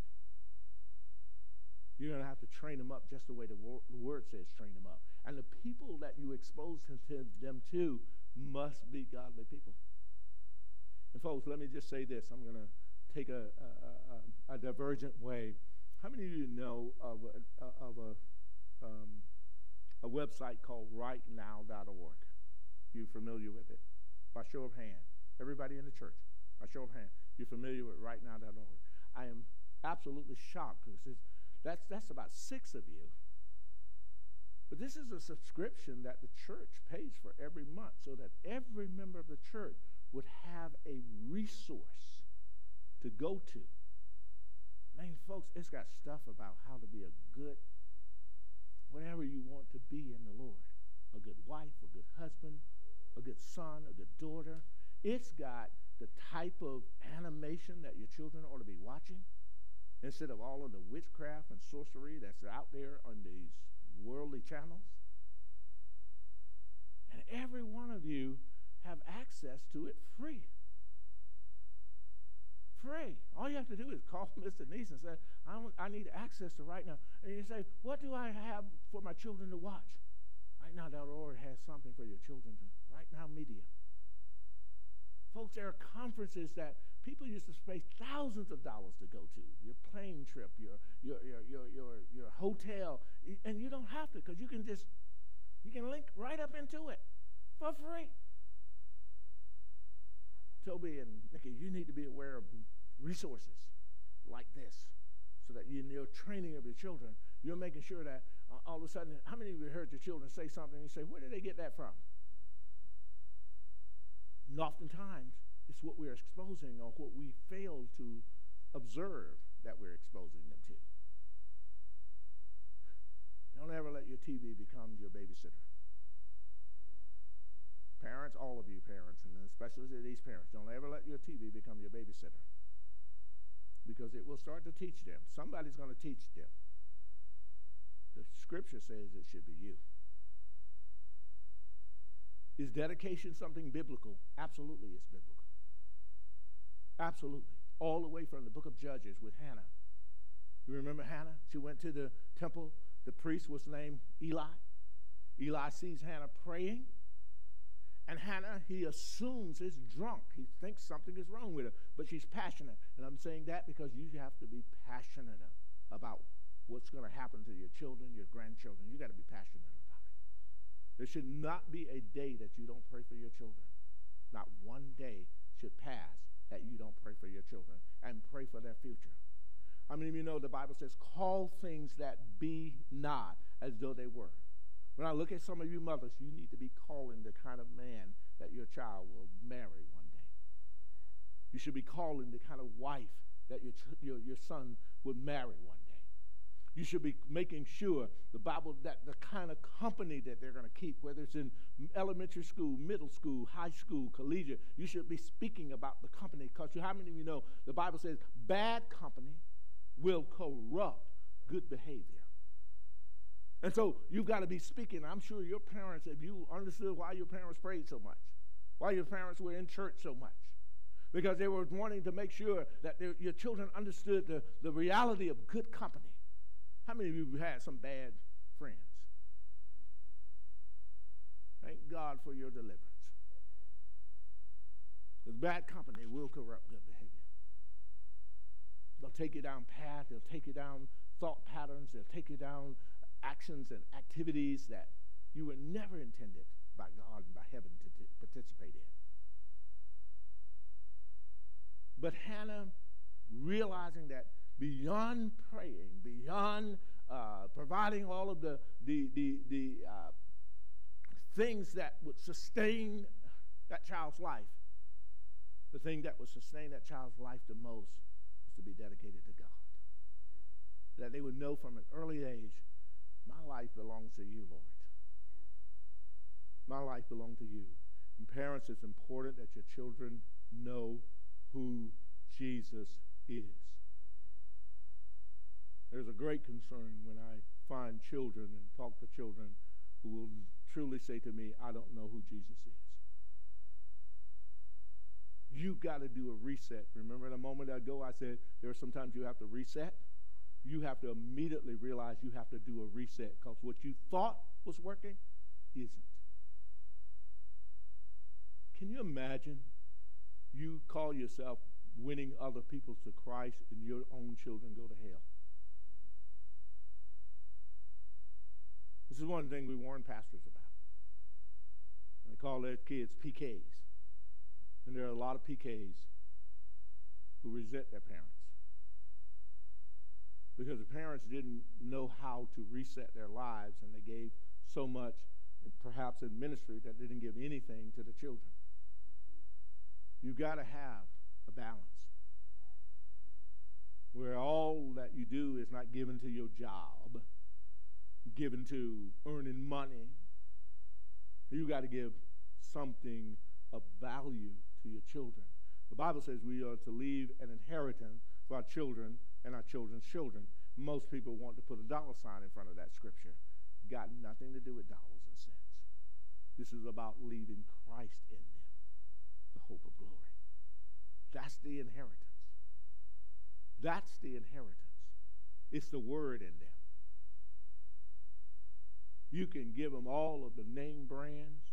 You can give them all of the so-called fashionable items. You can give them all kinds of education, all kinds of various material things. But do you know the Bible said that won't save their souls? Because it said, what would it profit them if they could gain what? The whole world. And then what? Lose their souls. So it's not about how much education, how much refining, and how much of these types of things that so many people invest in. We're sending our children to the finest school. They're learning the arts. They're learning the humanities. And yet, they don't learn the name Jesus and to call on that great name. But I believe it's a wonderful thing when parents realize this is not a plaything. At that moment in time, you're saying, Lord, I take full responsibility for what the word says that I'm supposed to do. I'm going to train my child up in the way that they should go. And when they're old, I believe, God, that they're never going to depart from this. They will serve the Lord all of their days, and all of their days, and after their days are done, they will dwell in the house of the Lord. I will not be able to be with them at all times. And if I transition, I will have left enough in them to take a position in Christ. I always think about Daniel. I think about those young people who were even taken into captivity. Their parents put so much into Daniel. Daniel is just barely a teenager when he's taken into captivity. But look how strong of a person he is. Joseph is just a young child, but look at how much God is in him. It's because the parents put something in him. Come, family. We're going to dedicate. Are you ready? Is the baby ready? Resting in the arms of Grandpa?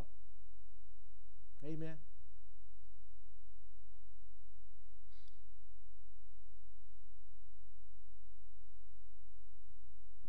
All the family, everyone that's come. Hallelujah. Yep, just join. I'm going to stand off to the side so that you can get to see this beautiful family. Toby and Nikki, you come right there in the center. Toby, I want you to take the right-hand position. That's called a position of honor. So I want you to shift Nikki back on the other side. I want you to stand on the right side. Amen. Because it is a wonderful thing when I get to dedicate and a father and a mother are standing there. A union of marriage is there. It's not that children aren't special if there is not the father there. Because I don't believe Hannah's husband, as we can see in the Bible, came at any time. He wasn't there when she was praying for a child. He wasn't there even as she went to dedicate the child. He just sent her off. Sometimes that happened, but it doesn't limit God. Because you would know that Hannah's little boy would become a great prophet, Samuel. And so today, we have young William here with us today, right? So give Toby a mic. Let him introduce himself and all of the family, or however you want to introduce your family, if you want them to introduce themselves. But go ahead and let us know who this is that's standing before us. Praise the Lord. This is Thomas' family. We want to dedicate our second son, William Thomas. And to my right is Eddie Ajayi. And I have Penem Masha. I have Rachel Masha. Then I have my big brother, David Masha. And I have my first son right here, Emmanuel Thomas. From my left, I have Tayo, my friend, and I have Grandpa, Mr. Obebe, and I have my grandmother, Mrs. Obebe, and I have Nathaniel Masha right here, and my beautiful wife, Amen. Adenike Thomas. And yes, Williams in my hands. Thank you. And we're giving William to the Lord at this moment in time and reminding ourselves it was so important in the Bible that we even see Joseph and Mary bringing our Lord and Savior Jesus Christ to be dedicated. This is when they would come in contact with the man who had been praying for such a long time. They would come in contact with a lady named Anna. They would come in contact with this man who said, I have been praying because I wanted to see the Savior. And he would see, and then he said, in essence, I can die because now I've seen the Savior. So Mary and Joseph saw the value of dedication. Hannah saw the value of dedication. It's not only children that we can dedicate. You realize that the temple was dedicated, and the Bible speaks to you and I about we are the temple of the Lord. But I believe it ought to be done early. I believe it ought to be a moment that's captured. I believe it ought to be a moment that is celebrated frequently so that the child remembers. This is why we like to give a certificate, and Someday that child will look on the wall and say, what is this certificate for? And you will tell him, on this day, we made a God decision that as for me and my house, we were going to serve the Lord. And you were included in that decision. You were a part of that sacrifice or dedication that was being made that says you belong to God. How many know that God knew him before Nikki and Toby knew him? Because the Bible says God knew him before he was formed in the mother's womb. And God has a plan for his life. And it's in the responsibility God has given Nikki and Toby the responsibility, and all of you who are relatives and friends around them, to help William to discover his God-given purpose. He has a God-given purpose for being on this earth. And it's important that we help him. It's important that you do it here in a church, because all of you, as members of this church, when you see this young child, you heard me just talk about Nikki a moment ago and saying, her mom saying she was 2 years old, Pastor, when we started bringing her around. But Nikki knows the Lord now. Nikki, when it was time to get married, found a godly man. Amen. So that she wouldn't be unequally yoked. This is one of the things for pastors sometimes, that sometimes young people are, you can't hook up with everybody. You just can't hook up with everybody. You've got to hook up with somebody that's going to pray with you. You've got to hook up with somebody that's going to go through the word with you. You got to hook up with somebody that's going to stand, and having done all to stand, they stand because they have put on the whole armor of God. We're not perfect, nobody. I don't stand here and say I'm perfect. I don't say Miss Pat is perfect. I don't say that you are perfect, but we work and live and abide in the one who is perfect and who is perfecting the things that concern us. I'm not saying your child might not do something that you go, oh my, whose child is this? Rachel, can you have this? Can you take this child? Or Grandma, can you take this child for a moment? But in the end, like Jesus when he looked at Peter, you know that I have a plan, and that God has a plan for his life. And so for William, we start with Toby, the father, with Nikki, the mom, just putting a cross symbol on her head, where his older brother, who is going to be so influential in his life as well, because he's going to look up to his big brother. And he's going to imitate many things that his big brother does, but if his big brother is imitating something that he sees his dad's doing, they're both going to be imitating God. Because it's important for you. And God says to Nikki, to Toby, be imitators of God. Be imitators of God. So that when your children start that process of imitating, guess who they're imitating? God. In word and in deed, God is telling you, imitate God. I asked somebody one day, I said, find out who came up with this acronym WWJD. And I realized it went back to early 1900. WWJD. And that was, what would Jesus do? That's everything that you want to do. And you will see him do everything. So, Father, we dedicate young William to you. And this day we declare and we decree that the kingdom of God will come. The will of God alone will be done in his life. He will be blessed when he come in. He will be blessed when he go out.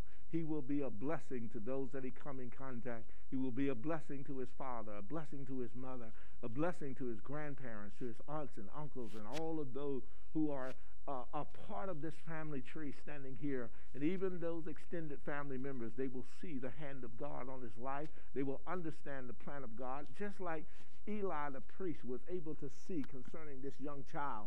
He was able to see that this child was hearing God's voice. And I thank you that William will hear God's voice, and he will respond just like he was responding a moment ago when I took this mask off. God, I thank you. That young boy was hearing the voice of God. You remember Eli would say to him, go back to sleep on the first occasion, go back to sleep on the second occasion. And then he realized he is hearing the voice. And he said to say to him, this time, here am I, Lord. And we thank you. That is the response of young William always to God. Here am I. Here am I. I'm your servant. I am a servant of the Most High God. And God, we thank you that he will live out his life and live a long life because he will honor and obey his parents. He will honor and obey. He will bring joy to their hearts. He will bring delight to them. He will bring the blessings of the Lord to them because he is listening and obeying God. And obedience, his obedience will not cause him to have to sacrifice any of the things that God has for his life.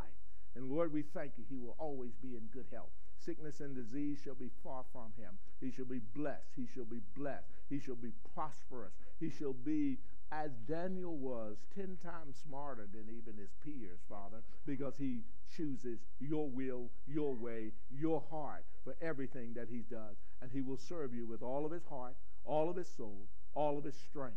In Jesus' precious name we pray and dedicate him to you now, Lord. In Jesus' name. Everyone said?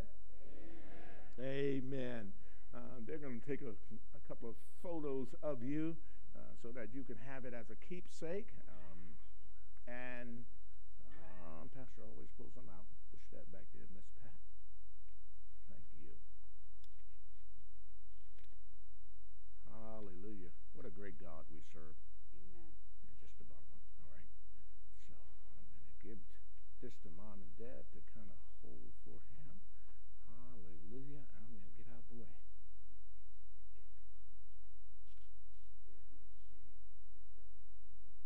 All right, I'm going to take one photo, and then we're going to jump out the way.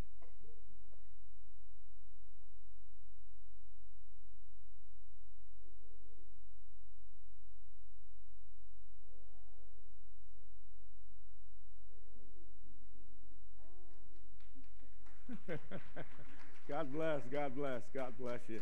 God bless you. Why don't all of us stand now as we give our benediction? We certainly do not want to neglect giving, and sometimes people say, Pastor, you don't seem to do tithes and offering anymore. We're doing tithes and offering, and we're asking you to really make up your mind whether you're going to truly obey God concerning the tithes and concerning the offering. And it says, I know in the Old Testament it says we should not even come to the house of the Lord empty-handed. We should always come with a desire to give. It's for the furtherance of the gospel. It's not to buy houses and lands and planes and all of the other things that I think sometimes got articulated as a part of the gospel. The gospel is so that we can take the word of God, or the tithes rather, is so that we can take the word of God as far and as fast as possible into the uttermost part of the earth. One of our dear sisters here in Rainbow has come, and she sat down, and I've been praying over it. There is a work in the Congo that needs to be done. There's a church that needs to be built, and I believe that our church needs to be a part of that. You remember years ago, just a few years ago, the Lord told us to go help build churches in the Caribbean after the storms went there. Went to Puerto Rico and helped restart some things. Went to Dominica to help restart some things. And I believe that this is a church that is just we call her Mommy Josie, and most of you know Mommy Josie. And there's a ministry that she was a part of, and they're in need. And I'm going to ask you to consider giving. Not necessarily this week. I want you to just go back and pray about it. And then next week, I want to receive a special offering for that congregation. How many know missions is important to God? It is extremely important to God. Sometimes we only think about just ourselves. What's going to, it's important. We need a building. We want a building. But sometimes the very thing that you want, you have to sow into. And I believe that this is just the will of God, the timing of God, to be able to sow into this ministry and to help this church, this congregation. And I'm probably going to show you a short video. Thank you. A short video of this congregation, and they're doing a powerful work for God. But they're having to meet outside, and when the rains come and the winds come, you understand, you need to really be able to have a place where the people aren't discouraged, but can be encouraged to keep on doing the things of God. So this week, I'm just going to ask you, please give the tithes. Please give the offering that God puts in your heart. But on next week, I want you to be prepared as you prayed about this. Perhaps this is something that we can do in a way of showing you a little bit of information about this particular congregation. One of the things that pastor likes to do is check things out to make sure that it's legitimate. In my early years, anybody would show up and say, I needed help. I would try to write a check to that effect. And I realized that sometimes we were writing checks to things that were fake. Anybody know what I mean? People who said they were doing something that they weren't, and it's because I didn't always check it out. Now the Lord requires me, check this out first. And then when you check it out and it bears witness with your spirit, then you make sure that you sow unto it and do it heartily as unto the Lord. And this is one of those areas that I've been praying about. I have such a peace about it. And I want you to participate in it. Amen?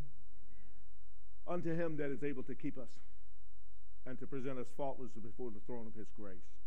Thank you for having kept us, God. Thank you for keeping us.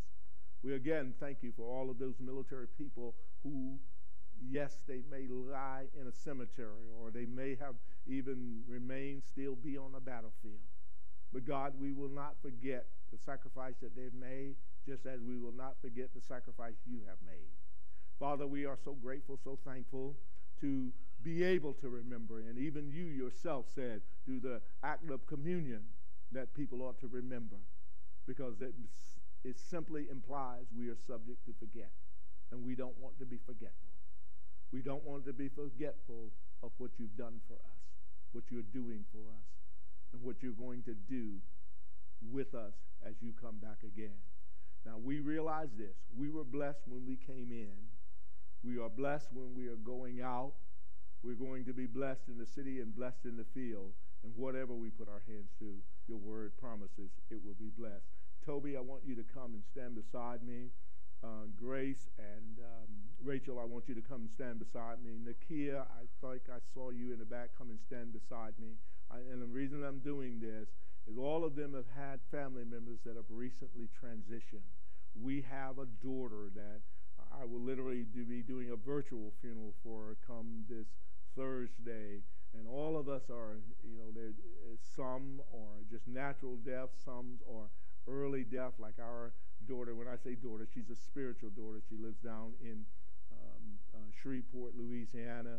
And it just caught us by surprise because, we just preached her father's funeral about a year and a half ago. We preached her mother's funeral a little after that. There are 2 remaining children, but we're going to try to come alongside of them and help.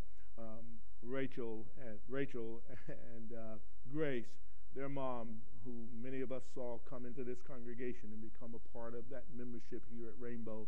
And I used to be so humble because, I grew up in a society where the young bowed to the old, but she would just come and she would be so graceful in her greeting of me as a pastor.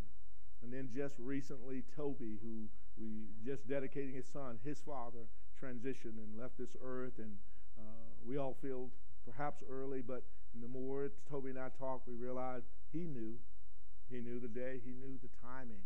It was like my father. He just knew when he was going to leave, and I believe that we ought to be able to pick that timing with God and go. And then Nakia, we've been praying. Her mom was hospitalized, and even as we talked about, even her coming back home, I think she probably said to Nakia and to all the family, I don't want to come home and be a burden. And God had a plan, and God always has a plan for our lives. So stretch your hands out toward them and pray, and let's help each other, folks. Let's pray for each other. Let's call each other. Let's encourage each other. The Bible says when one is rejoicing, we're supposed to rejoice with them. But he says if we're crying, we ought to cry with each other. And so, Father, we thank you for turning their mourning into dancing and their sorrow into joy. Your word says, weeping may endure for a night, but joy would come in the morning. And we thank you for our family that's standing before us now. And we say to them, we're your family, and that you can lean on us, that we will be the shoulders, that we will be the ears, that we will be brothers and sisters to you to help you to navigate through this time and that God's kingdom would come and God's will be done for each of your lives. In Jesus' precious name. And everybody said, amen. Amen. We will be sharing with the congregation more about the various dates and times of funerals, so stay in a position where we can send information to you via email or via the pulpit in announcements. Amen. Hallelujah. Ms. Pat is wanting to remind all of the ladies from LEAP, there's a package that I think many of you are aware of what package she's talking about from the LEAP conference. You'll be able to pick it up in the lobby as you are exiting today. God bless you. Love you all. Thanks again for joining us today. Here at Rainbow Family, our mission is to love God, love people, and change the world. If you would like to partner with us in any way, we encourage you to visit our website at rainbowfamilychristian.org.